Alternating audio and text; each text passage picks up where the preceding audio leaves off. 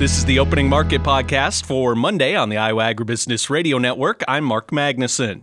Joined today by Greg McBride of Allendale for our opening market discussion. Greg, what are we seeing taking place in the grains? A little bit of a bounce to start the week here. We do see some drier forecasts in South America that can help out a little bit. Some of Western Argentina was missing out on rain, so we'll have to see if there's a little weather premium put back into the market after this just massive sell-off that we've seen for the last month and a half or 2 months.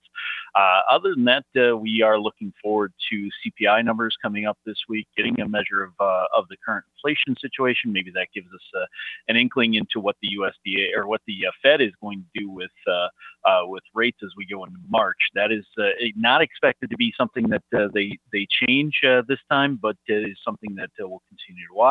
And then we've got the USDA Ag Forum Thursday and Friday this week, where they're going to give us kind of an idea of what they're looking at moving into this year. Now, most of what people are going to be looking for is kind of an idea about acreage, but when you start to play with that acreage number, you dive deeper into those numbers and you start to kind of flesh out those ending stocks numbers. And at this point, it all kind of looks bearish. There's some ideas of maybe 2.8 billion carryout for corn and maybe upwards of 400 million carryout in beans. So it's not exactly the best look, but maybe the market is a little bit prepared for the bearish news.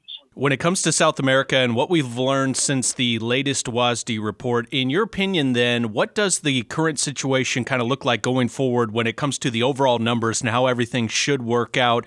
Are you kind of on the bearish side of those numbers or the bullish side as far as those production numbers for South America? And kind of, we've seen those trade guesses all over the place. Yeah, we have, and I'm a little more to the bull side of it. I'm not bullish by any means, but I'm more to the bull side. If you look at what CONAB has done, they were kind of slow playing it, similar to what the USDA was doing, and then all of a sudden they dropped off almost 6 million tons last month.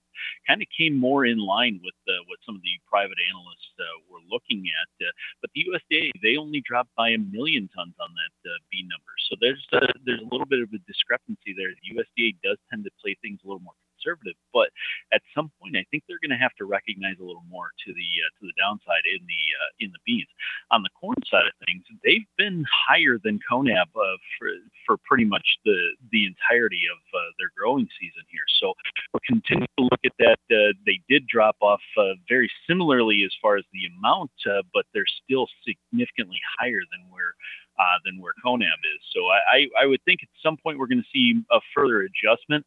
The way things tend to go in Brazil, and well, I guess it's kind of the same way here in the United States, is it's bad. Then the production phase is over. We see that the harvest is done, and at some point we'll get a slight adjustment higher as they fill in the blanks for us. On the other side of the ag marketplace, what's happening with the livestock sector? Well, we continue to look strong on this cattle market. Just continuing to follow a very nice uptrend. Had a day last week where we had a nice outside day up that continued the move. We saw better cash trade last week. We've seen mixed numbers on the box beef numbers, but still going in the proper direction. So we continue to think maybe there's a little more upside here. There's some technical targets on the charts to fill. We're almost there. We've gotten within a couple of ticks of one of those targets for the April fat cattle, around 187.55, and then you've got another one a couple of bucks higher. So there are a few targets that we could still reach up and get. On the hog side of things, it's been kind of a back and forth type move. We had a very nice about 1 month uptrend, and then once we hit the end of January, kind of hit the skids and we backed it off a little bit. So we went from that 86 area on the April hogs to back down to about 79.5. We did catch a nice bounce, or a minor bounce on Friday, but that market has broken the uptrend that we were in to start the year, and has started what is a short-term downtrend right now. WASDE report, obviously, very much we are paying attention mostly to the grains, but was there anything that caught your eye as far as livestock is related when it comes to the latest WASDE report? Nothing nothing has changed our opinions on things. It's still going to be a tough go for the hog side of things. Cattle, the production numbers still are friendly, and that's looking out for the entirety of 2024. So that is something that we'll continue to watch. Are we going to go retest those highs that we had seen in, say, September of last year? Potentially, but we've got to see if those if this market doesn't find some fund intervention or maybe some fund selling at some point to take a little bit away from us here. Greg McBride of Allendale, our guest here today on Monday. Greg, what's the best way for our listeners to get in touch for more marketing information? Give us a call at 800-2-MARKET. That's 800-262-7538. Greg McBride, thanks so much for the time here today. Have a great week. All right. Thanks, Mark. Talk to you later.